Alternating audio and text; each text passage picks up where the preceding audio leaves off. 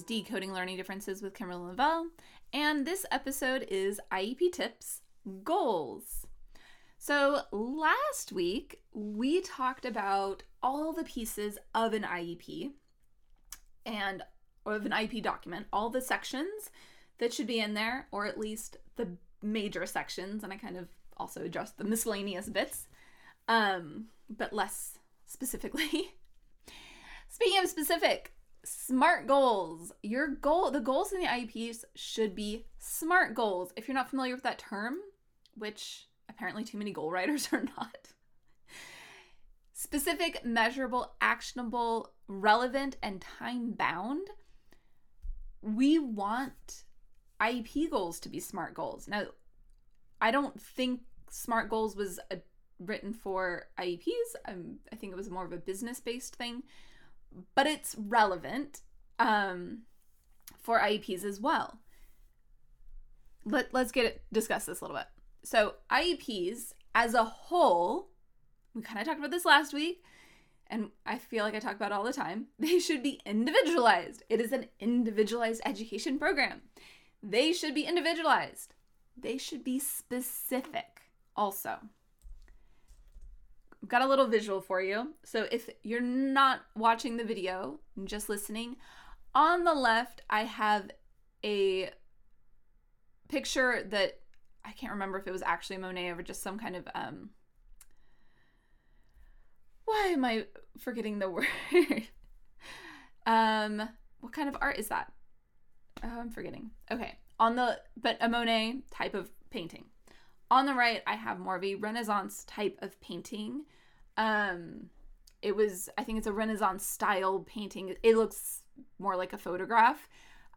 It's really easy to see all the tiny details of everything.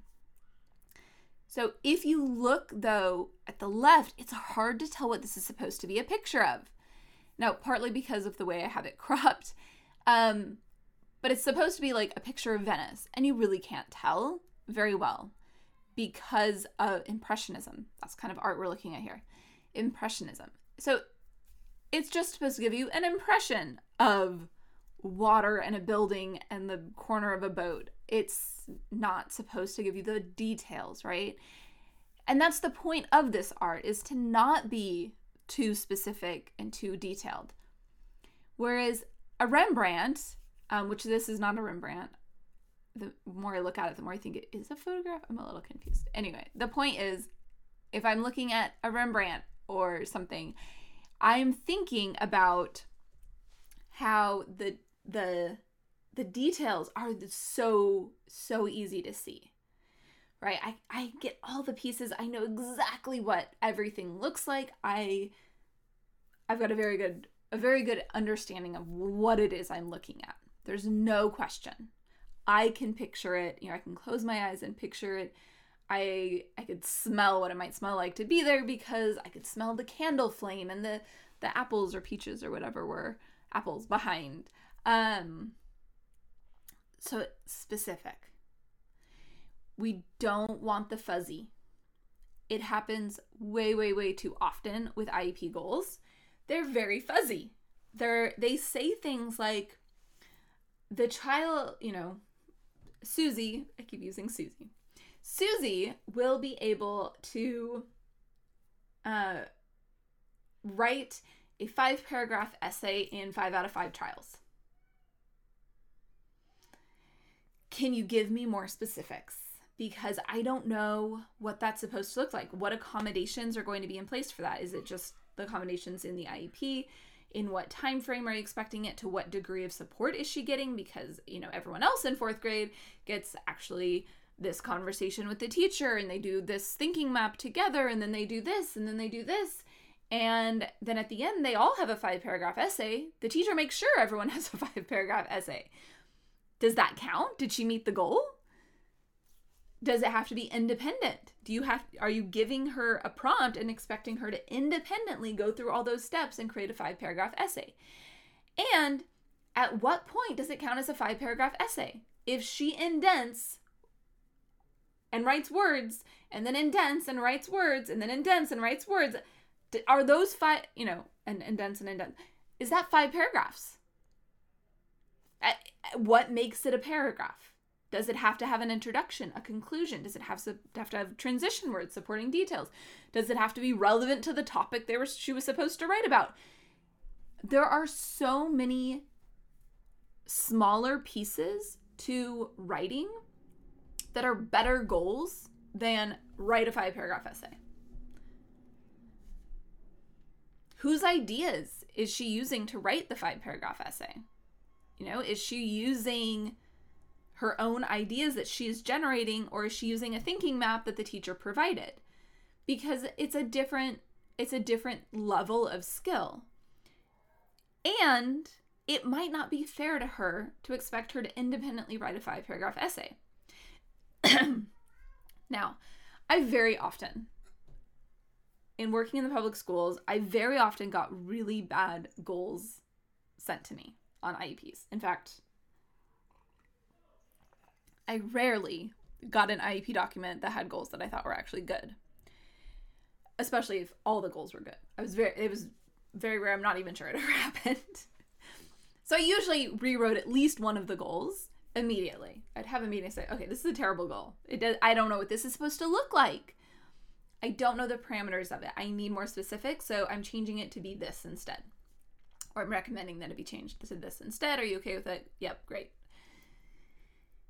And writing, I feel like, is the one I see the most, where it's like, I don't know what that's supposed to look like. At what point?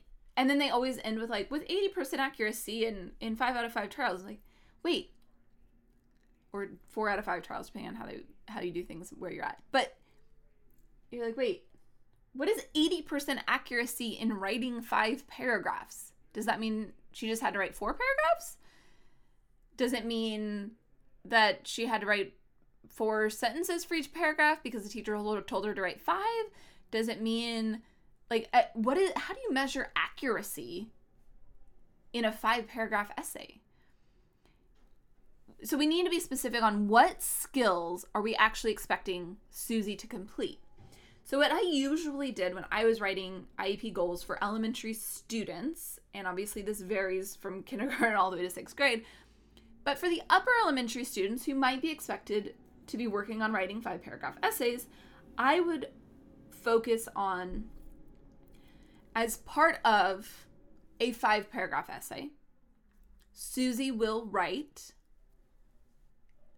a body paragraph that includes an introductory sentence, 3 supporting details, a concluding sentence, at least 2 transition words, punctuation for each sentence, ending punctuation for each sentence, capitalization, appropriate beginning capitalization for each sentence, and relevant details to the topic with 100% accuracy in 2 out of 3 trials. So I've asked about it for 1 paragraph. There's 3 body paragraphs in a 5-paragraph essay. 2 out of 3 of those paragraphs have to be perfect. Perfect as in it's met all of those criteria. It has all the beginning capitalization. Note, I didn't say all capitalization has to be perfect. It has correct ending punctuation. Again, not all punctuation has to be perfect. I didn't mention anything about spelling, so spelling errors would not count against her in this case. It would be, and I sometimes would add that in later. Spelling and other punctuation or capitalization errors not mentioned above are not counted against the accuracy rate. Something like that. Very complete, where someone, at least in my mind, someone else getting that goal would know exactly whether or not the child met that goal based on it. And usually I set more parameters for the beginning part too, where following teacher-led pre-writing activities and a thinking map that has been completed with an adult and reviewed by an adult, a completed thinking map. So I know she's got the thinking map to use. That's what we were using. Graphic organizer would be another term for it. She's got a completed graphic organizer to prepare her for her writing so she can use that. And then the focus is on writing a complete paragraph with all the pieces. It is not on generating the ideas. I alternately could write a goal on generating ideas. Susie will complete a graphic organizer in preparation to write a 5-paragraph essay by including, and so I would get very specific about what the exact tiny skill is so that you as a parent should be able to read that goal and know whether or not your child would meet that goal a year from now. Like, you would know if your child handed you an essay a year from now, you would be able to look at the essay they handed you and compare it to the goal and figure out whether or not they met the goal, right? There should be no question about whether or not they wrote it. Another reason I wrote it that way, where it was like 2 paragraphs out of 3 in a single essay, is it takes a lot to write an essay. So if I'm supposed to measure whether or not this child met the goal, and they're telling me it has to be 5-paragraph essays in 4 out of 5 trials, you're telling me I have to make this child write 5-paragraph essays at the time of the goal being due. So like within a month, approximately, I need the child to write 5-paragraph essays. That's a bit excessive. The child might really dislike me at the end of that. So I tried to keep it to something reasonable, a reasonable amount of work for the child to do, because we don't want to start measuring a goal a year out. Like, we need to know at the time that the goal is supposed to have been met, is she able to do it? I mean, ideally, you want all the goals to be able to be work that can be done a week before the IEP. So within that week, you know it was met or not met. And I wouldn't go more than a month before the IEP meeting, because then it's not relevant to this meeting unless it was already met a month ago or something. But anyways, getting a little off. So they should be individualized. They should be specific. Now, we've talked about the specific goals, the specific skills that need to be in there. We've also talked about measurable. Like I said, when it's 80% accuracy on a 5-paragraph essay, I don't know what that means. I don't know how to measure that. Unless you're giving me a rubric attached to the IEP that I can use to measure that the goal, whether or not the goal is met, it's not measurable. I need to know what is the measure of whether or not the child has met the goal. It needs to be achievable. There are some advocates that would drive me a little crazy because they would want a goal written at grade level. But the child was 4 years behind grade level. Is it reasonable and achievable for the child to grow 4 years just to have a grade level, it has to be a grade level goal? No. It has to be based on grade level standards. But that doesn't mean that the goal is written for being grade level. It means that the child that is moving towards accessing the grade level standard.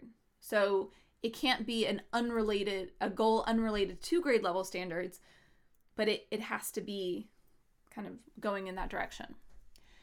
And similar to that is the relevant piece, right? So we've talked about it's specific, it's measurable, it's achievable, it's relevant to the child's current grade. That's kind of the purpose of that part. We want them to be able to access their current grade level curriculum, relevant. And time bound means it needs to say when the goal will be met by. Generally, annual goals are written for 1 year. Each objective should also be SMART. It should have each of these pieces in it. It should be time bound. I recently had a client and was going over the IEP and was like, and they had it written on their IEP documents. It specifically said all the things that an objective should include, including time bound, and they didn't have it. And I pointed that out, and she went to the meeting, and after she's like, they wouldn't change it. It's not even like I'm asking much of them. Like, I'm asking them to just follow their own paperwork. So we need, each objective should be time bound. This objective will be met by this date. That you know that the child is making progress. And the objectives, while we're talking about objectives. Objectives should help move the child toward achieving that bigger goal. Now, last week when we talked about IEPs in general, I talked about how we shouldn't have too many goals. We shouldn't have too few goals. But in terms of too many, one way when you're trying to think about like, oh, but they're missing 20 standards from last year in math alone, well, we don't want 20 math goals. But a math goal that has to do with fractions might have the hardest piece of the fraction, achieving the fraction standard, that hardest piece of the standard might be written into the main goal. Then each objective might be an easier fraction-related standard.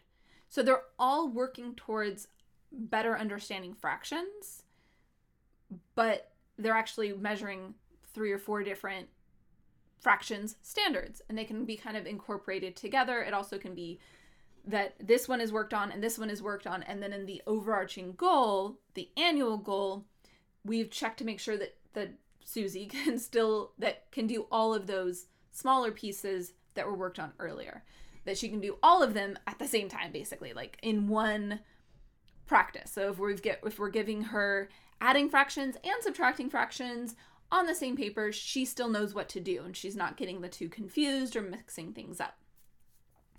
And it might be even bigger, adding and subtracting on one, multiplying and dividing on another.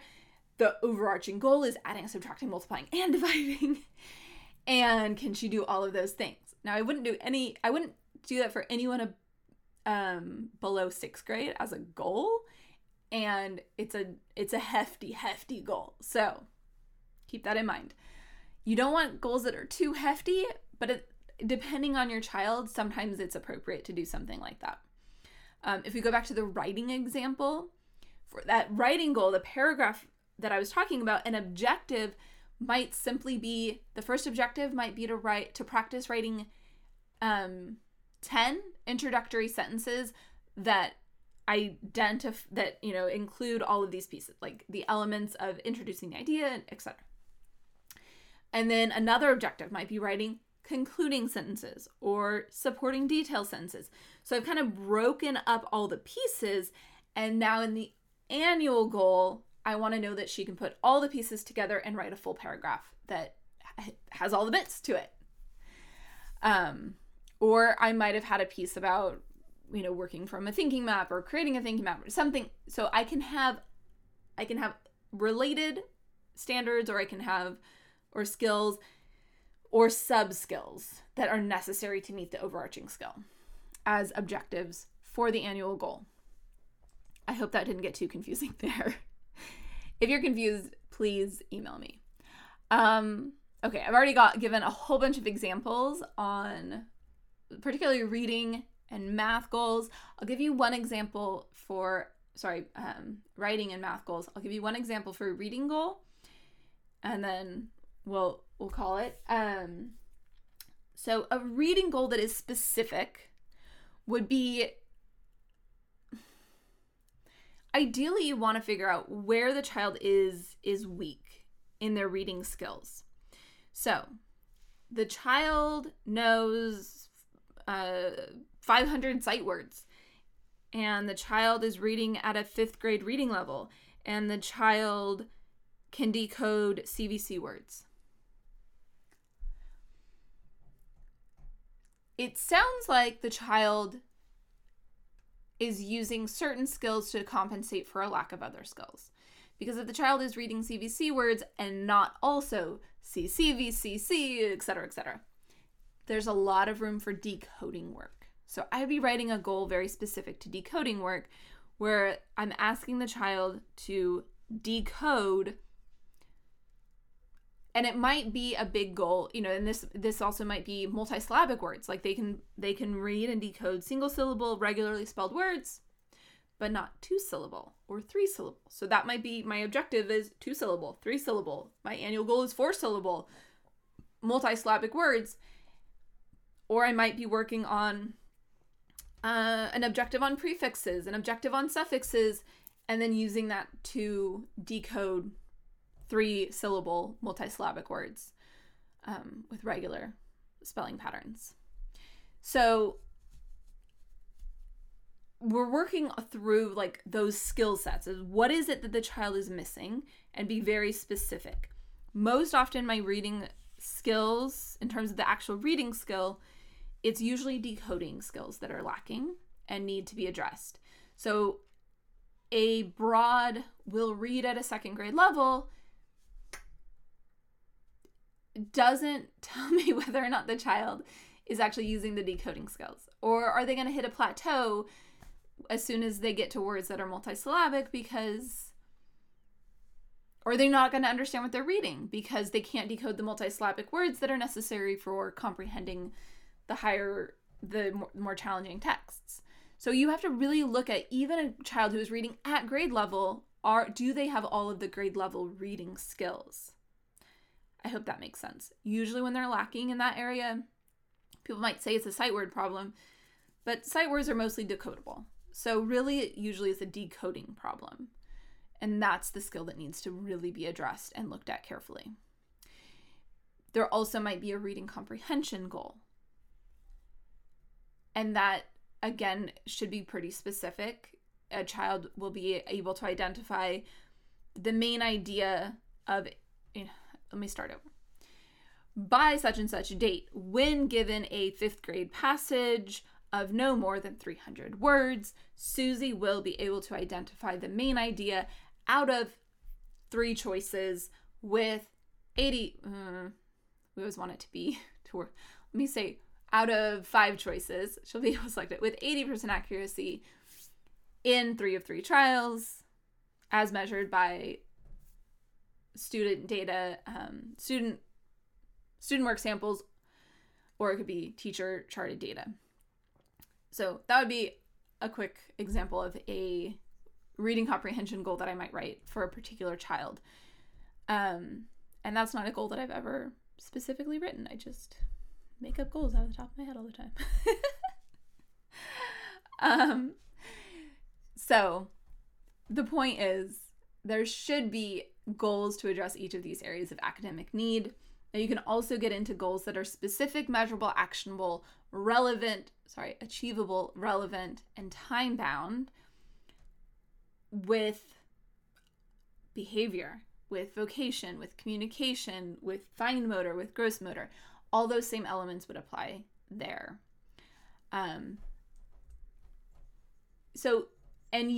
Your takeaway is that you should be able to fully picture what it will look like when your child meets a well-written goal. There should be no fuzzy Monets. I love a good Monet. They're all good. Mary Cassatt is one of my favorite painters. I love Impressionism, but I don't want an Impressionist IEP. I want a Rembrandt. I want the very detailed, easy to see all the bits. You should be able to visualize it. You read it and you know exactly what's happening. There's no question, right? If you need any help with any educational consultation, if you want me to take a look at the IEP that has been drafted for you, if you want me to help you go over anything, goals, reports, anything, I do offer educational consultation services. You can email me, Kimberlyn@decodinglearningdifferences.com, to find out whether or not what is going on with you is something I can help you with, and my availability. We can go from there. I also do offer direct services for tutoring, so if you need any of that. Right now I'm focusing on children with dyslexia or dyslexia type profiles. Basically kids who need to work on decoding skills, phonological awareness, phonics, spelling, things like that. But I also can work on other things depending on need. So again, ask me what you need. I'll try to get you whatever resources you need and make sure that you've got what you need to help your child be successful and feel good about themselves. I am Kimberlyn. You can email me, Kimberlyn@decodinglearningdifferences.com. I look forward to talking to you next week. Bye.